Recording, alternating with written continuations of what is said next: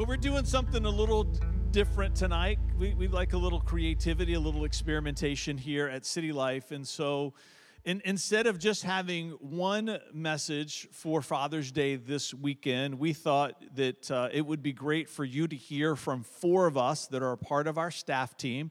So we've each been given just a few minutes, emphasis on just a few minutes, for us to be able to share some of our perspectives on fathering. Part of it, right, is we're different generations, old like me, young like others. We come from different walks of life, different life experiences. We have different practices and traditions in our homes as dads and families. And so you're going to hear from each of us tonight. And I trust that you're going to be just as impacted. This has been my prayer for tonight, that you're going to be just as impacted and ministered to at the finish as I am excited for you now at the start. You're going to be just as impacted and ministered to at the finish as I am excited here at the start. We joke that everybody that goes over their 12 minutes, for every 2 minutes, they've got to do 10 push-ups on the stage. So, which would be problematic for me because I probably can't do one. Ethan's going to come and do my push-ups for me. Yeah, that's good. All right, I want to open with this video. This is going to start my time together, the dad battle. Gentlemen, welcome to another dad battle. Now, is anybody, and I mean anybody at all, willing to face our champion? Nope.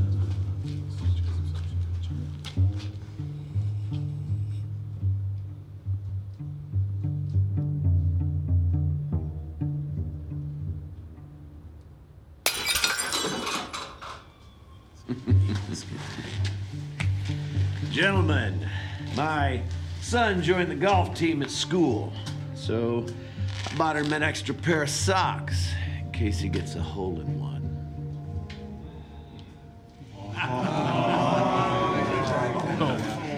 Hole-in-one. His dad jokes are so effortless. See that? That's why he's the champ. That's nothing.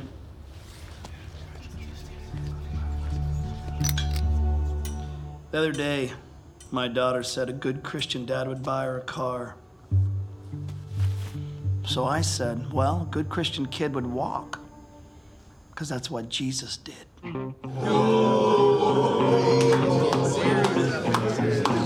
Fathers! We have a dad off.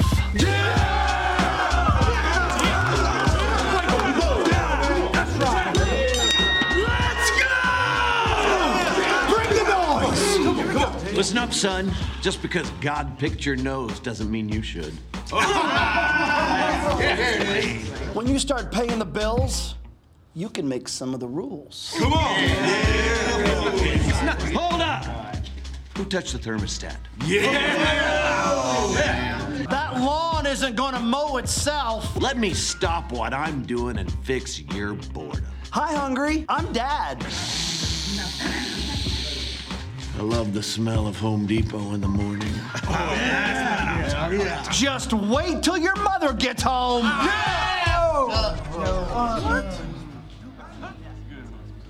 Pull my finger. You got this. Come on, champ. Nah. Just rub some dirt on it.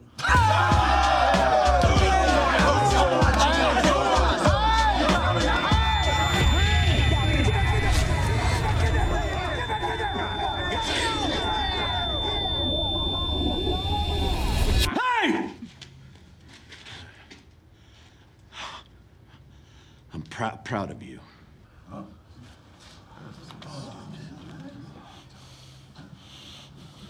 You can do hard things. I love you, no matter what.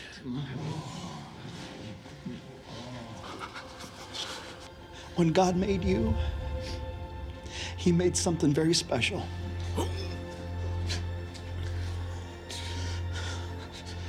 Proudest day of my life is the day you made me a father.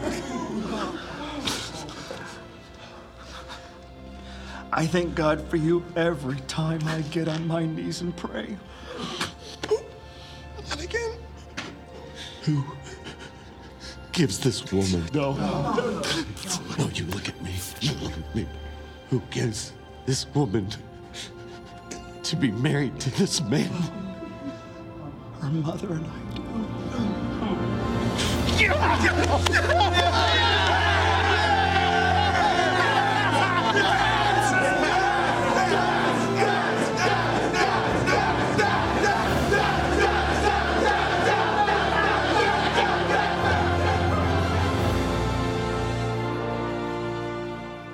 So to all the fathers in the room, I want you to hear me say this. There are things that every child needs to hear from their father. There are things that every child needs to hear from their father, just as you saw in this video. Not the dad jokes, right? Not the who touched the thermostat, but the back half of that video. Every child needs to hear those kinds of words and phrases from their father. This is the first thing I want you to leave here with. Find your voice. If you are a father, you have got to find your voice where you have the courage to say those things because your children need to hear you say it. You might not be the only one that says those things to your children, but you should be one of the first people on the planet that they hear those kinds of things from. You shouldn't be catching up. And if you do catch up and keep going, you should be one of the loudest voices saying those things, those words of affirmation into the lives of your children. Your children should hear those kinds of things more in their home from you and their mother than anyone else on the planet. The lack of your voice, your silence, will leave a void in your child's life, and I guarantee you someone else will fill it to their detriment and to your regret. Find your voice. Somebody say love. Somebody say loyalty. If you're watching online, you can type in the chat, love and loyalty. I want to spend the rest of my time now talking to young fathers who are presently married. Will it have meaning for others? I think it will, but specifically for young fathers who are presently married, there's some things I want you to hear me say. I'm old. I'm gray with what little bit of hair I have left. I'm past halfway at 55. Vanessa and I celebrated 25 years of marriage in May. We have 3 children, 21, 19, and 18. That's 58 combined years of fathering. 58 combined years. And as I've been reflecting on those 58 combined years of parenting this week, there's 2 things that kept coming to the surface that I want you to hear me say, young fathers who are presently married. And the first one is this: love your wife. Love your wife. Every child's most important need is a sense of safety and security. The core need in every child's heart is a sense of safety and security in life. They do not get that from your standard of living that you bring home. They do not get their safety and security from the square footage of your house, for how new your car is. They don't get their safety and security from your vocational accomplishments and accolades. They get their sense of safety and security from the vibrancy of the marriage between their mother and their father. It begins there. Their sense of safety and security begins by the health of the marriage in the home. Love your wife. Love your wife. You might not know this, but there's a parenting class we've been teaching for over 20 years, and in that parenting class, it talks about one of the primary reasons that children have a hard time sleeping through the night. They don't realize it when they're little, but subconsciously there is this innate need and innate desire to see their parents together. And so they wake up in the middle of the night because the only time they get to see their parents together is when they're asleep in their room. You can change that pattern in your home. You can change that dynamic. This parenting class talks about this practice of called couch time. It means that when your children are young, there should be once every day, TV off, phones put away, where your children see you engaged in a meaningful, loving conversation with each other. Even though your children are too young to understand what's going on, what they realize when they see that is that they're okay, and when they realize that you're okay, then they feel okay. Find your voice, love your wife. My last one is this: be loyal to Jesus. Be loyal to Jesus. Find your voice, love your wife, be loyal to Jesus. Whether you are a Navy SEAL or a poet that loves choreography, it does not matter. Masculinity has little, if nothing, to do with the broken, secular, Americanized definition of toughness. It does not. Manhood is about virtue. Manhood is about virtue. And the gateway to all virtue in our lives begins with loyalty to Jesus. Bringing your children to church is not enough. It's a great start. It's not enough. Loyalty to Jesus looks like serving his bride, which he says is his church. Do your children see you serving Jesus' bride? Are your children growing up in a home where they see their father serving the bride of Christ? Be loyal to Jesus. It's the gateway to virtue in your life.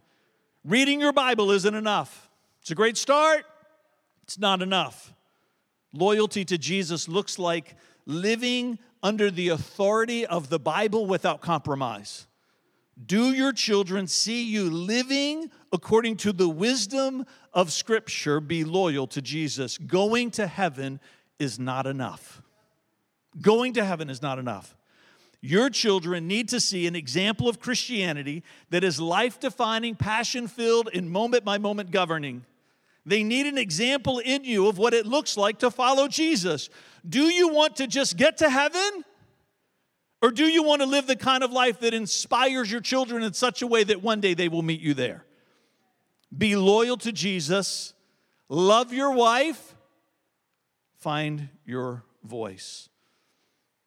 Father, I pray for every father that's in this room. If they haven't found their father's voice, I pray they're going to find it.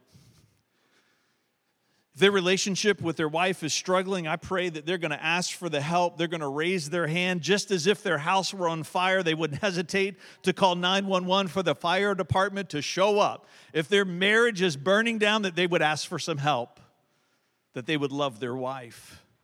And I pray, Father, above all else, that every father in this room, every father that's watching online, that every father, that there's going to be a sense of loyalty and devotion that is unrelenting in their heart, Jesus, towards you all of their days. Jesus, it's in your name we pray. Amen.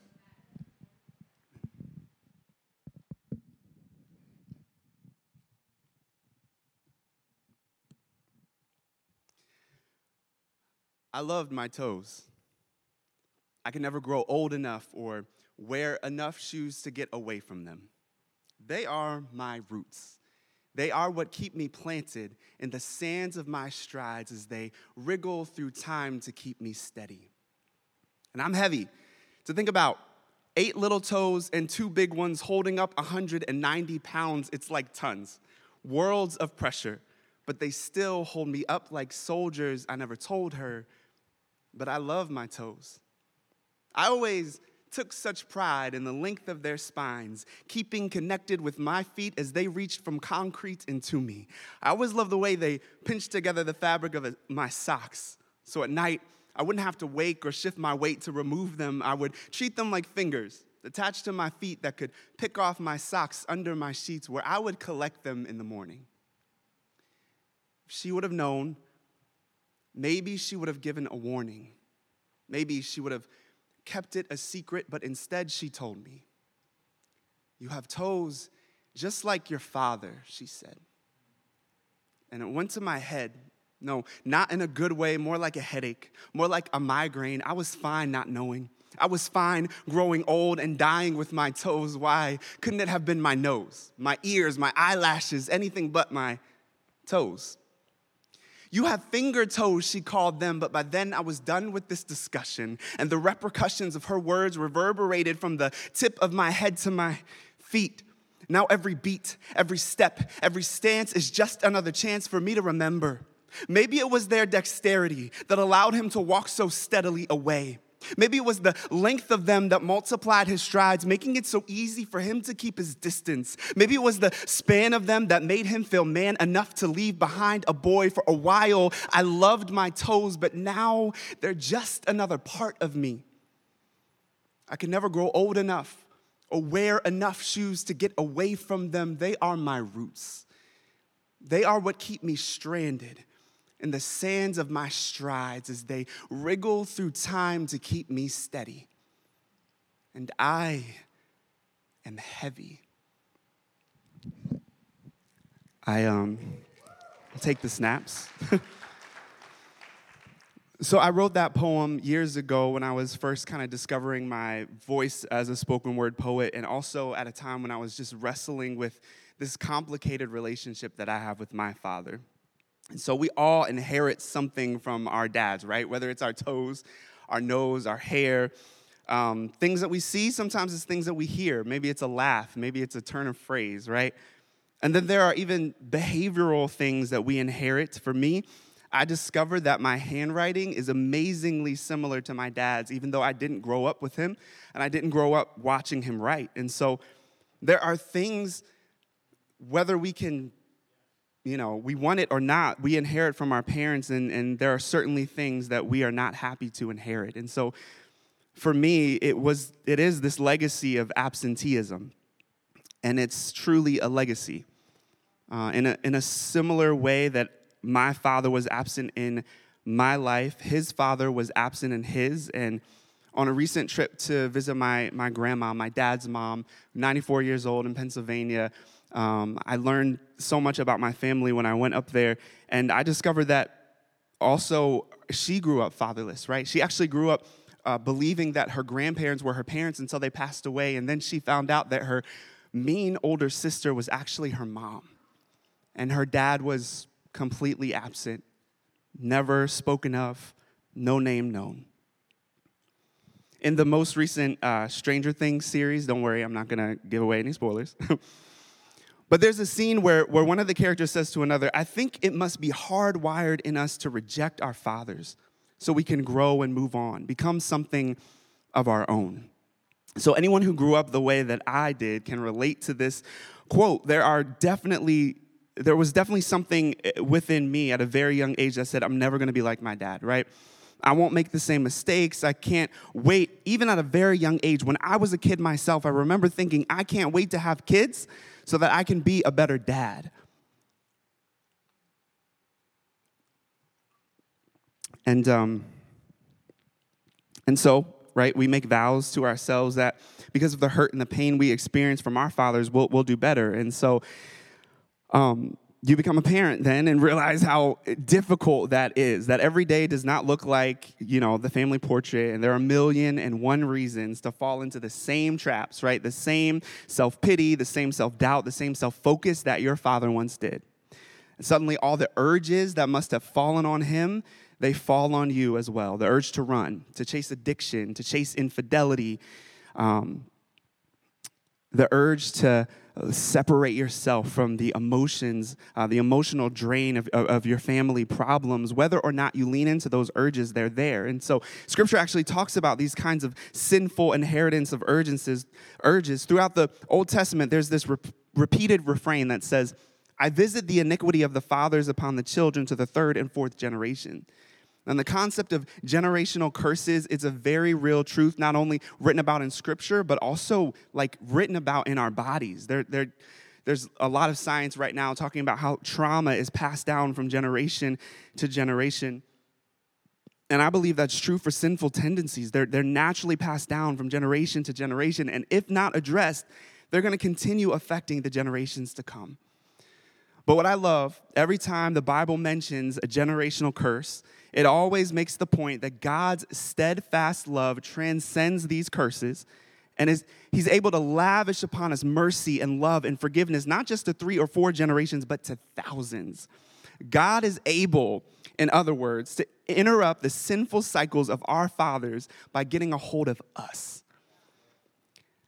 I believe, though, that transition from curse to blessing can't happen out of a place of resentment and rejection. Stranger Things is a great TV show, but it is not an authority on breaking generational curses, right? I don't think the answer is simply just in rejecting our fathers and forging our own way. Instead, it's about being adopted by a heavenly Father and letting him redeem your story.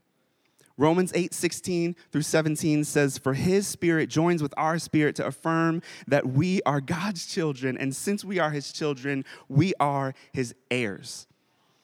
I was a teenager when that very thing happened to me. The Holy Spirit, his spirit joined with the spirit inside of me to affirm and declare over my life. I heard so clearly and felt so clearly the voice of God calling me his son, and it completely changed my life. And as I was learning, as I continued to follow Jesus, I learned that as an adopted child of God, I am an heir. I'm an heir to eternal life. I'm an heir to a better life. But what strikes me today is that part of that inheritance of a better life is a better fatherhood. I believe that fatherhood is something that really is inherited. You can't make up your own mind what it means to be a good father, which means you have to be a son of a good father first. And we can't simply be better fathers by being the opposite of who our fathers were to us. We need a positive example. We need someone to teach us a better way. And so for those of us who grew up without a positive father figure in your home, that means you have to see yourself as a son, as a daughter of a heavenly Father before you can claim to know how to be a good parent yourself. It's only because of his example that we learn how to parent like he does, how to live like he does with the characteristics that define him: love, joy, peace, patience, kindness, goodness, faithfulness, self-control, right? Who doesn't need those things as a parent every day? And so in order to be better fathers, we have to embrace our adoption as God's children, but we also need to embrace our past. Romans 8:28, it says, "And we know all things work together for the good of those who love God and those who are called according to his purpose." I think for me, part of the reason why I was able to experience that encounter where his spirit joined with mine and I was able to really, truly see and feel that I was the son of God is because in that season of life, when I was a teenager, when that happened, I was so desperate for a father. It was right at that transition of life from boy to man where I was looking around to see what it looks like to be a man, what it looks like to shave, to drive, to date girls, right? And I don't know, if I had not been so desperate for a father then, maybe I would have missed the call to be a son, God's son. And I don't mean to say that my fatherlessness was God's best plan for my life, but like Romans 8:28 says, God works all things, the good and the bad, together for our good. And so that's the meaning of redemption. It's not just rejecting the past and starting with a blank slate. It's accepting it for what it is and trusting that God can use it for your good. I stress that because just because we're spiritually adopted by God, it doesn't mean we don't still have the same physical and behavioral connections to our earthly fathers. It is not possible for us to truly reject our fathers and become something of our own, whether we like it or not, right? Their DNA is in us. We got their toes, right? But it is possible for that DNA to be redeemed. So one last sci-fi reference for you. In Star Wars Episode 9, there's a pivotal scene where the Force Ghost version of Luke, I said Force Ghost version of Luke, yes, says to Rey, 1,000 generations live in you, but this is your fight. And it's not clear, at least to me, whether the generations he's referring to are those of the past or the future, but the reality is that both past and future generations are always present in us. And there is always going to be a fight that we have to choose to battle against the sinful cycles of past generations while embracing God's blessing for the future ones. And so my encouragement for you, dads in the room, sons and daughters, is that you don't fight the battle on your own. Don't pave your own way. Lean into your adoption into God's family and let him take the chapters of your family's past that you couldn't possibly rewrite and let him add a better chapter to the story. The beauty of redemption is that God does not uproot you from the reality of your story. We don't move on from our past fathers' legacies, but we do grow into our own, up and out of the same soil that we've been rooted in all along, right? So I'm going to pray, God, I pray for every person in this room tonight that, God, who needs to be adopted by you. I pray for every son and daughter who's been looking for a father, maybe in this season of life especially. And I pray, Holy Spirit, that you do in them what you did for me when I was just a teenager. Lord, I pray, Holy Spirit, that your spirit affirm in them their adoption, God, their place in your family. And I pray not only that, God, but that you redeem their story. Lord, that you lead them into a better future, not just for themselves, but for the thousands of generations that are in them. In Jesus' name, amen. Somebody give Pastor David a hand tonight. Amazing job. Amazing job. All right, somebody say give, stand, and serve. All right, the Bible says a good person leaves an inheritance to their grandchildren. Some translations say their children's children, but the sinner's wealth passes to the godly. Proverbs 13:22. There are an estimated 72.2 million fathers in the United States. 4.2 million of those are black fathers, and I am one of those 4.2 million black fathers who has the honor of raising 3 beautiful, world-changing, Jesus-loving black daughters. Their names are Reagan, Ryan, and Rain. They already got them on the screen for me. Before I got married, y'all, I would tell my friends, I'm not having no girls when I get married. I'm having all boys. Apparently, God had other plans, right? That interrupted plan has been one of the greatest joys of my life. For those who don't know, I am the only natural child born to Gail Roberts House and Arthur Lee House Jr. My mom is also an only child. However, my dad was one of 13. Yes, 13 with a 1 and a 3. 13. So as you can imagine, the house was very active. It was probably crowded, full of love and life, but most of all, it was full of legacy. Can you show the second picture? So my father was born in 1932, and he went home to be with Jesus in 2010. So he and my mom, they had me when I was 49 years old. When he was 49 years old, because I'm not 49 yet. When he was 49 years old. So clearly, he was a man full of love, legacy, and apparently longevity. But let's just focus on the legacy part for tonight. All right? Matthew 6:21 lets us know, for where your treasure is, that's where your heart will also be. And I'm a firm believer that the character and the mind of a child is often shaped by the heart of their father. The passion, the lessons learned, the lifelong support, and even the correction given flows from that special place. Proverbs 13:22 says, a good person leaves an inheritance to their grandchildren, but the sinner's wealth passes to the godly. And many times when we hear the word inheritance in that scripture, we equate inheritance to meaning monetary gifts, things like money, a house, land. But can I suggest to you tonight that inheritance is way more than that? To the fathers here today, what inheritance or legacy are you building to leave for your children's children? Now, if we believe in spoken generational blessings, what legacy are you saying over them? What legacy are you modeling for them? Well, my father left me 3 major gifts of inheritance that I daily live to pass on to our 3 girls as the house family legacy. Somebody say giving, standing, and serving. The inheritance of giving has been a major gift of legacy in my life. My father not only gave me and others his money, resources, and love, but he also gave me his time. It has been said that if you ask a child how to spell the word love, they will spell it Time. Now, there's been a notion made popular by Monahan Report that says that black fathers are having children out of wedlock more than any men in any other race. In fact, the 2012 CDC reports found that there are 4 million more white children living in single-parent homes than there are black children in America. The unmarried black father has even been blamed for the causes of poverty, youth crime, and drug use. But the actual numbers, they tell a different story. Contrary to popular belief, the Center for Disease Control and the Prevention has found that black fathers are actually more involved with their kids on a daily basis than fathers from other racial groups.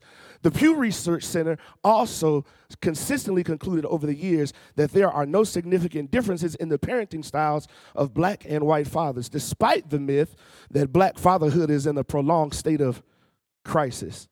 Both reports measured income, emotional support, time fathers spent reading and eating with their children, and found that black fathers are often leading other fathers in those categories. The CDC's data also based survey on 3,900 fathers between 2006 and 2010 that also suggests that black fathers are more absent if absent is measured by fathers living in the same household as their children, but they are more involved in the lives of their children even when they don't live under the same roof. The study found that 70% of black dads said that they bathed, they diapered, they dressed those kids every day, compared to 60% of white fathers, 45% of Latino, and 35% of those black fathers who lived with their young children said they read with them every day. Fathers, do we look at the time that we spend with our children as a burden or as an opportunity to build lifelong legacy through conversation and modeled positive examples?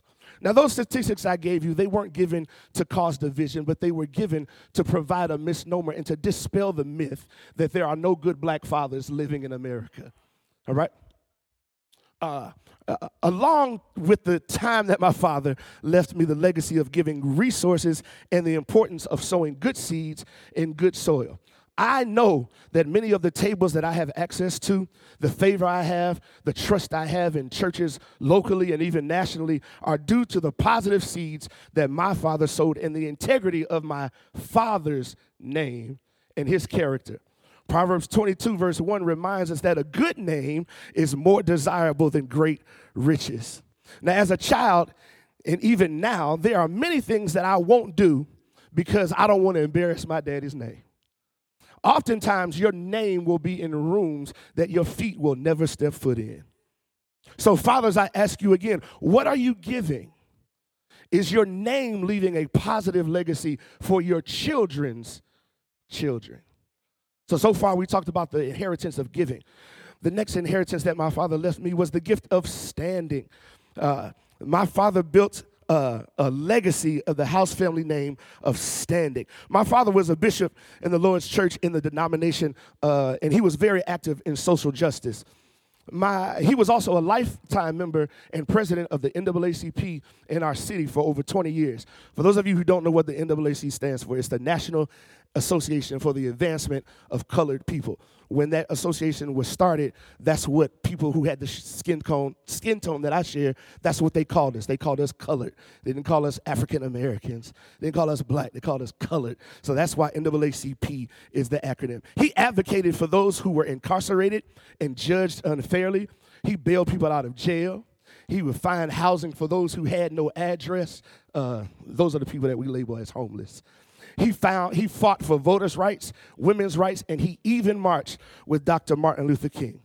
So on this weekend where we lament the 7th year anniversary of the Charleston Nine who were massacred by a white supremacist in their church while having Bible study, and we also celebrate Juneteenth, the official end of legalized slavery in America on June 19th, 1865. My father reminded me to stand up and celebrate the legacy and strength of the ancestors who provided me this beautiful sun-kissed chocolate brown skin, while also treating others who didn't share my same skin color with dignity and respect.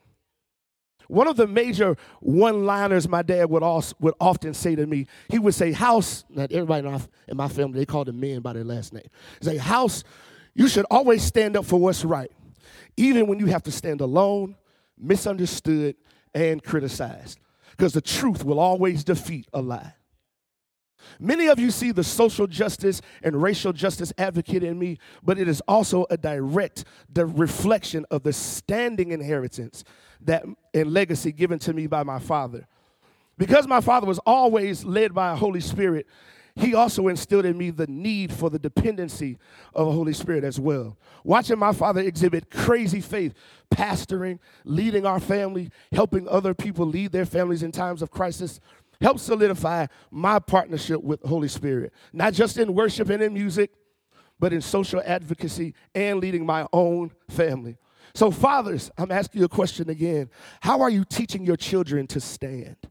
Let's be found standing on the word of God, not by society's standards. Whatever call you have on your life, know that you can stand firm and fulfill that call when you do it God's way. Not just for you, but for the legacy you're building. All right, so we talked about what? The legacy, what was the first legacy gift my dad left me? The legacy of giving. The next one was a legacy of, oh, y'all a good class. I love it. I love it. I love it. Lastly, the inheritance of serving. Everybody say serving. As my father's serving was, as a father rather, serving is one of the most selfless acts that you can do. When you are serving, you're putting your child's needs and sometimes their wants before your own. You live in a posture of considering their feelings and their reactions above your own. Serving our children requires sacrifice. It requires a lot of patience. As I stated before, my father was born in 1932. Although he was very humble and quiet, he was real old school in his approach when making his parental request of his child. It was a do it because I said so, and do it now. With him being a father born in the pre-Jim Crow era, raising a male child born in the Bobby Brown, it's my prerogative era of the 80s and the 90s, you can only imagine the high, energetic exchanges of dialogue we had in my house growing up. But my father soon discovered in my late teenage years, in my college years especially, that patience, prayer, and sometimes sacrifice were key to him serving me as well as he was my parent. He realized that how he said what he said to me was just as important as what he said to me. Fathers in the room, our tone affects how our messages are received by our children. Are we serving them well in the way that we speak to them? Are we serving them well in what we say? My father also instilled in me the notion of serving my way to where I wanted to be in life.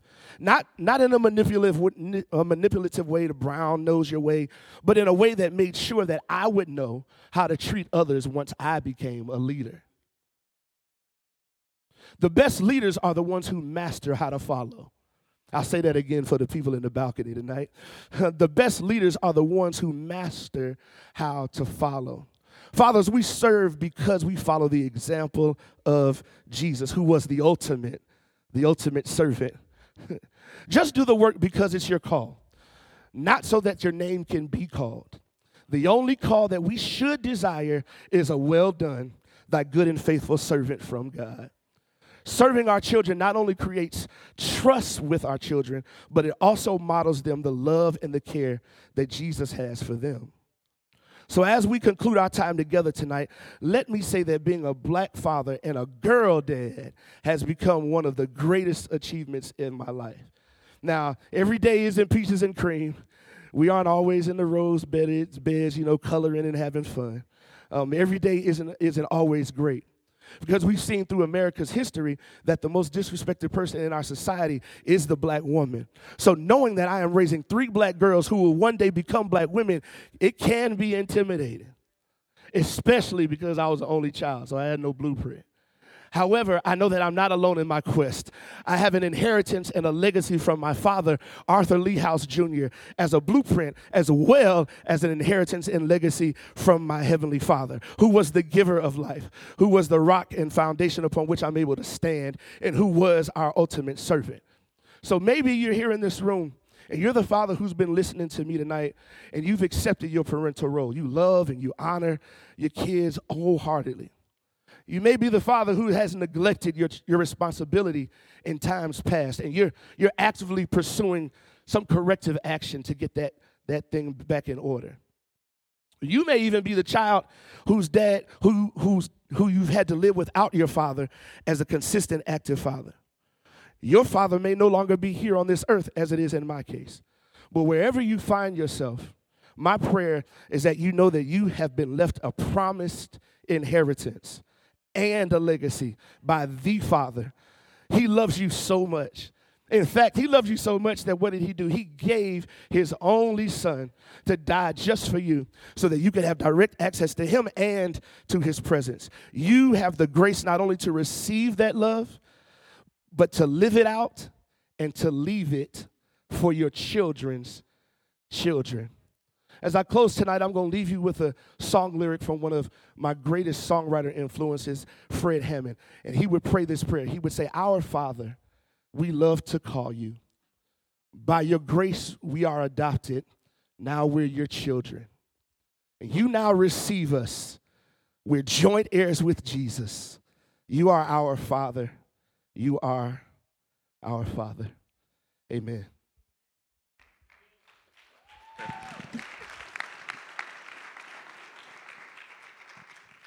Well, thank you, Chris. Thank you for that word. Also, thank you, low-key, because you didn't schedule Good Father to be sung on Father's Day weekend, right? That's the easy layup, the easy shot too many worship leaders take. But you got that Steph Curry range, right? So I appreciate that. I appreciate that. It's not that I dislike the song. Like, I loved that song, Good Father, when it came out. It's just we played it to the ground. And then Chris Tomlin resurrected it with a remake, and then we played it into the ground again. But when that song came out, I loved it. I had it on repeat, and I can remember driving down 64 past Mercury Boulevard, I think it was like 8 years ago, blasting that song. Context, Steph and I had been trying and failing to get pregnant due to some early miscarriages. We were about a few years into a adoption process, an international adoption, where when we started it, it was 3.5 years with a trend of increasing for them to set expectations. It had increased to the point where we were years in, and it was still 3.5 years with a trend of increasing, with rumors that Ethiopia might shut down international adoption altogether, and they don't give refunds. So the dream that I had, much like Chris had, of being a father, and most of us have of being a dad, it seemed fleeting, fading, and out of my control.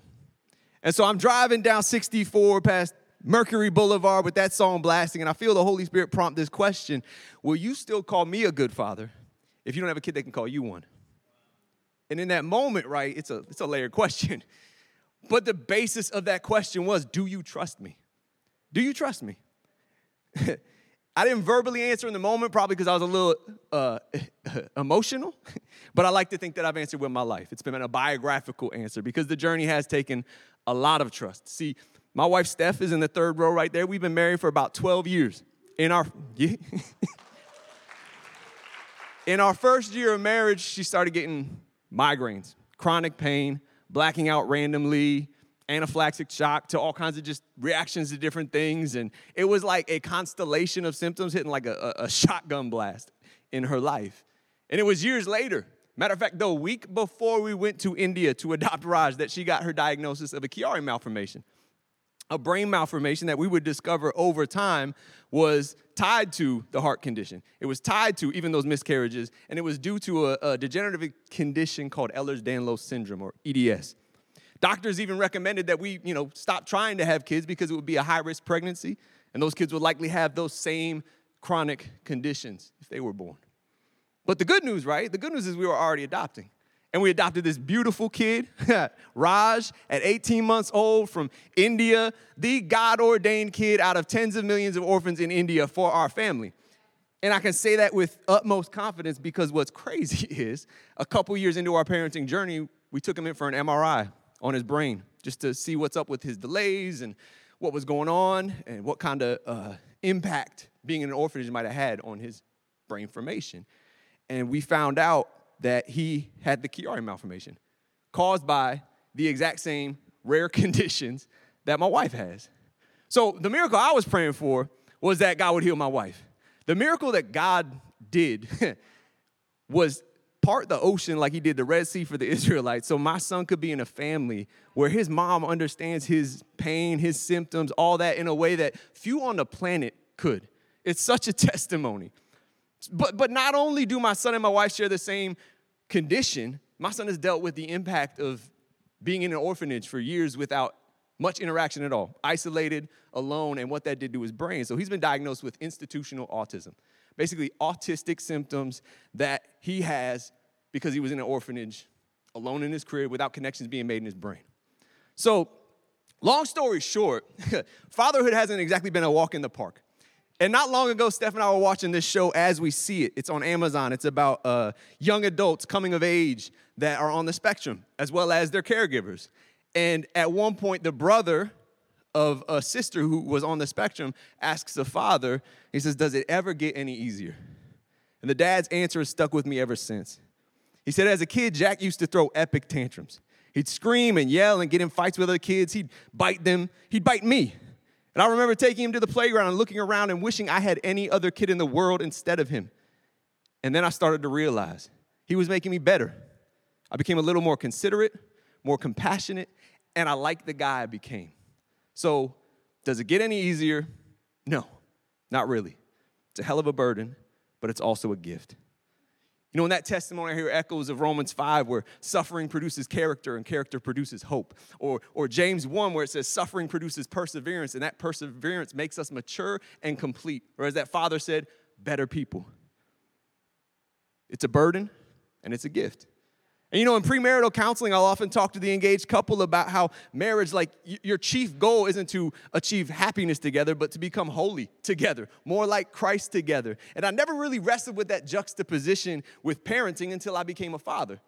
Am I parenting this child because it makes me happy or because it's going to make me holy? Because parenting can be a tool that God the Father uses to parent us, to make us better people. In the show's terms, but in the Bible's terms, make us Christ-like. How specifically? If you've had kids, you know they break things. But I'm not just talking about stuff in the house where you can child-proof your house. I'm talking about our idols. For one, that idol of happiness, maybe like personal comfort, or if you've got an idol to your personal quality of life as a chief goal in life, your kid's going to smash that. And it's in those especially uncomfortable seasons that we can start jumping to the I can't wait until. I can't wait until she can talk or walk. I can't wait until she can drive. I can't wait until he can play some sports for all that energy. Or I can't wait until he finds a wife. And we often speak as if those are certain controlled outcomes. We have the expectations given to us from books that say if you do X, Y, and Z, then X, Y, and Z is going to happen. You got all those comparisons with other kids and families where you get the expectation that you put in the work. Right? We train our kids, we encourage them, we discipline them, we teach them, and we'll see fruit down the road. Fruit being a self-controlled, independent young adult, right? It's a beautiful thing. I've heard it said your goal as a father is to parent yourself out of a job. Unless it isn't. Unless those outcomes that most talk about as certain controlled outcomes, driving, dating, and alike, they're altogether uncertain. Those things might happen for Raj. They simply might not. We don't know. A lot of us over the horizon is up in the air and out of our control. But no matter what unique factors are present in my family or your family with your own kids, we all experience this shattering of the facade of having control. Right? Sure, we discipline, right? We encourage, we teach, we train. We have God-ordained, priceless roles with precious input. And my prayer is that every seed you're planting in your kid's life will see fruit in the years to come. But we certainly don't walk with the level of control we'd like. And when you add to that, a child that's nonverbal, a child that's on the spectrum and has all these violent trauma triggers, it's an abstract masterpiece. Now, let me be serious. It can be chaos.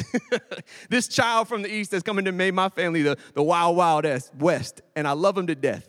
But as a result, we've had some common experiences for families with kids with special needs. You end up in public gatherings where folks want to make sure your day-to-day reality doesn't cross over into their experience and their gathering. It's the struggle to help your child assimilate into a society that rarely acclimates for him.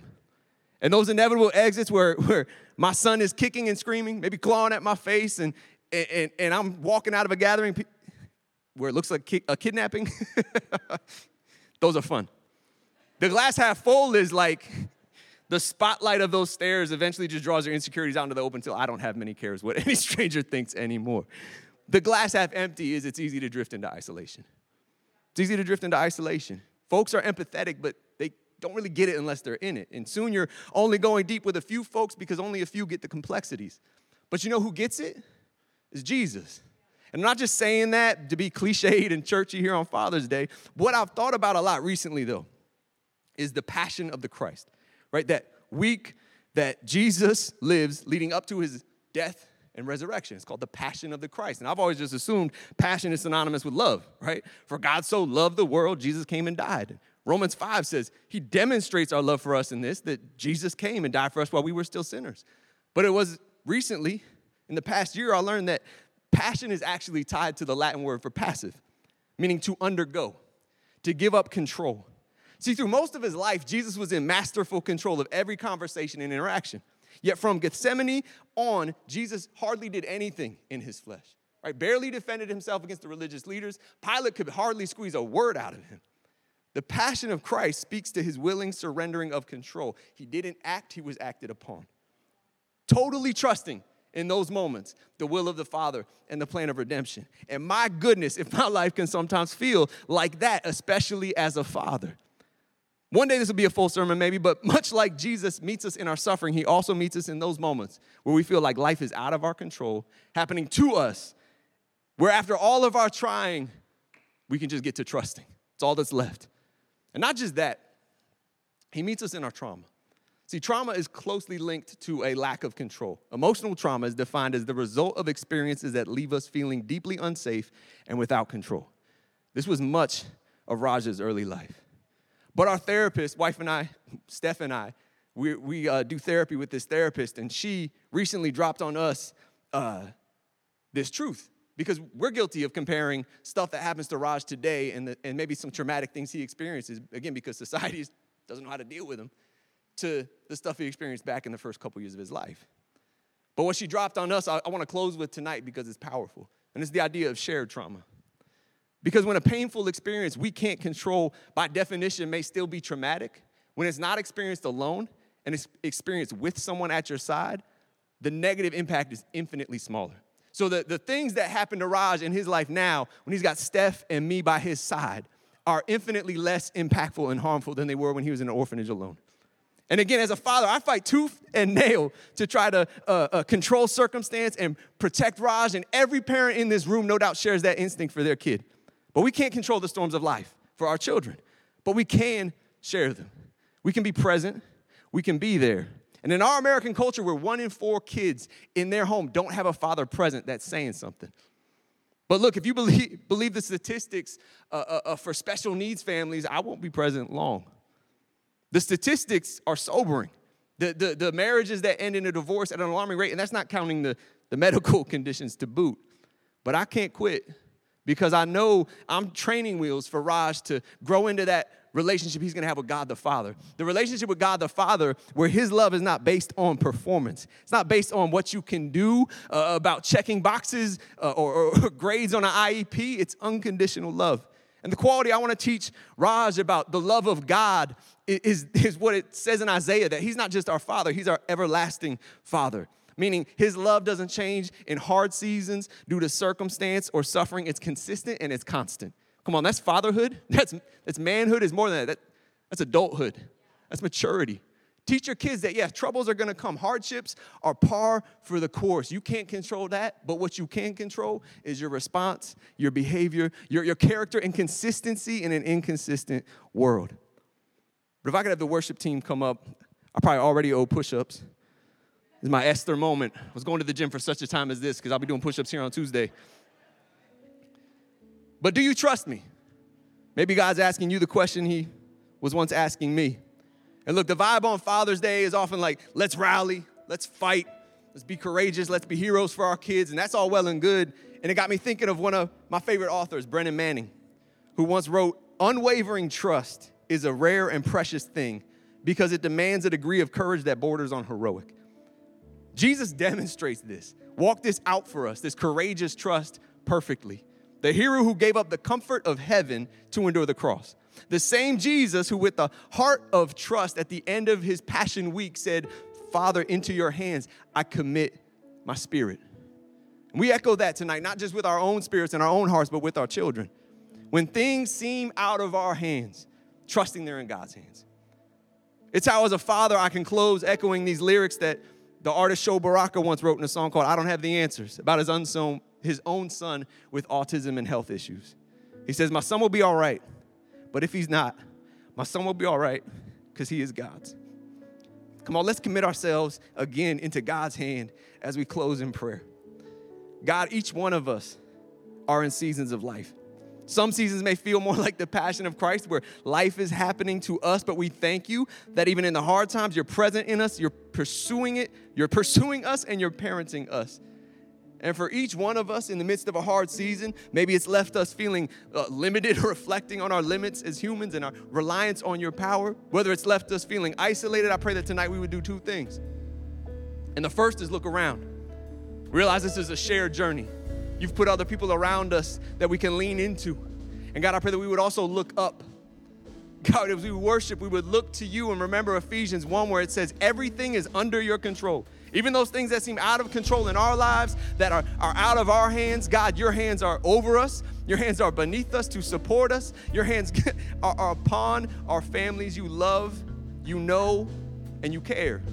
And we thank you for that, God. And we worship you, Jesus, for being that hero who set aside the comfort and privilege of heaven to come here to earth, trusting the will of the Father and purchasing our salvation.